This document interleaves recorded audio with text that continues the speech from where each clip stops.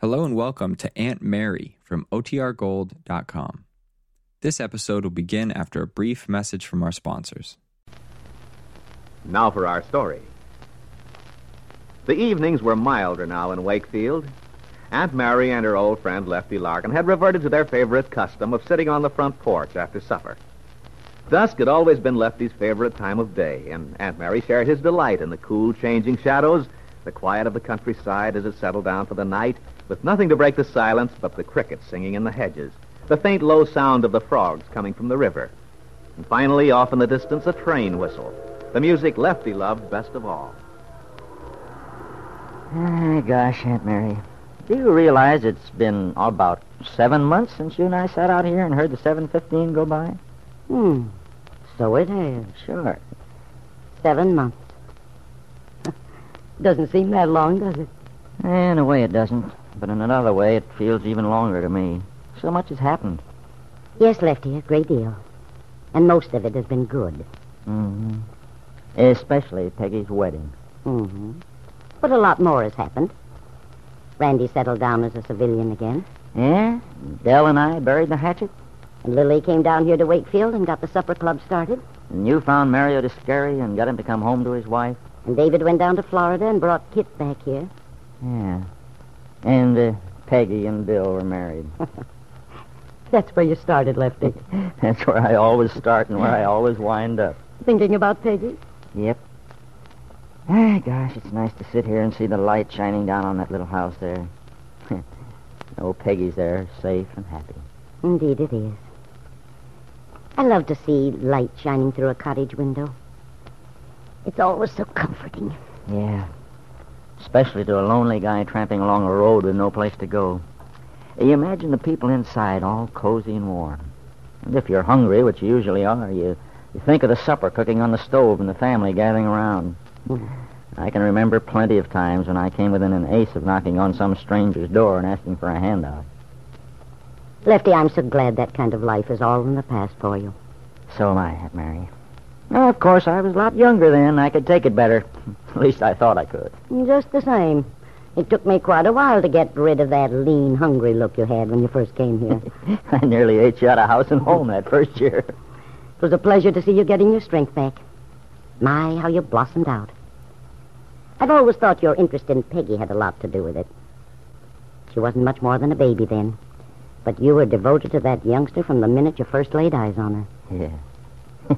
I remember I used to feel like an awkward hulk around her. I was all elbows and knees. And, of course, the harder you tried to be careful, the more likely you were to knock something over. I've never been noted for my grace, anyway. Never mind, Lefty. Gracefulness is hardly the most important virtue in a man. You have others which matter a great deal more. Virtues? Me? Lefty, you're a modest man, but you're not that retiring. You know very well you have plenty of reason to be proud of yourself. Aunt Mary, you're a very tolerant woman if you can see any virtues in me. But since you do, well, I know you wouldn't say so unless you believed it. And I guess that's reason enough for me to be proud of myself. You know something, Aunt Mary? What? Well, everyone knows you're an honest person. They believe what you say. And I was just thinking that knowing you tell the truth when you say something nice about a fella, he knows it ain't just flattery. Seems to me we'd have a much better world if everyone told the truth, Lefty. Not only individuals, but nations as well. Yep. Yeah, but what would happen to the diplomats if they couldn't talk in circles? If they tried the other way, they might find out a straight line is more than just the shortest distance between points. It may be the shortest road to mutual trust. Yeah, I guess you're... I say, the light down at Peggy's is out. So it is. Maybe the youngsters are going into a movie. Darn it all. I haven't seen the kid all day. She was over this afternoon, but you drove over to Stanton. Too bad you missed her. How was she? Hello, you two. Oh, hello, dear. Honey. Come on, join the circle. Sit in the hammock. I certainly will. Yeah, we was just talking about you, thinking back over the many blessings this family's had during the past year. Here, honey. Sit down. Thanks, Lefty. Lefty, it's time to get out the oil can again. Yeah, I guess I'll have to. Lefty loves that squeak. He says it conjures up wonderful memories of sitting out here on the porch in the summertime. Well, I suppose we oughtn't to spoil these simple pleasures, especially such a harmless one. Gee, I'm glad you came up, honey. When we heard the car drive off, we figured you kids had gone to a picture. That was Bill, poor dear. He had some late work at the bank. So, I thought I'd come up and see my family for a change. We're glad you did. In fact, Lefty and I were just talking about you. You were? Mm-hmm. Were you telling Lefty that I was being a problem again? A problem? What do you mean, dear? You know, this afternoon, the way I fought with Randy and generally disgraced myself. No, Aunt Mary hadn't said anything to me about it. I'll bet it was sure some serious row. As a matter of fact, it was. And furthermore, I'm afraid I was wrong. How come?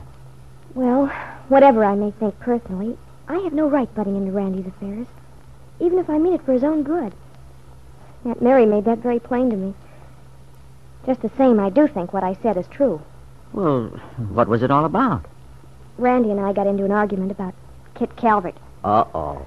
Uh-oh is right. Randy got awfully mad at me. By the way, Aunt Mary, where is Randy tonight? He's in his room, dear, reading. There. You see? He's been staying home like this for weeks.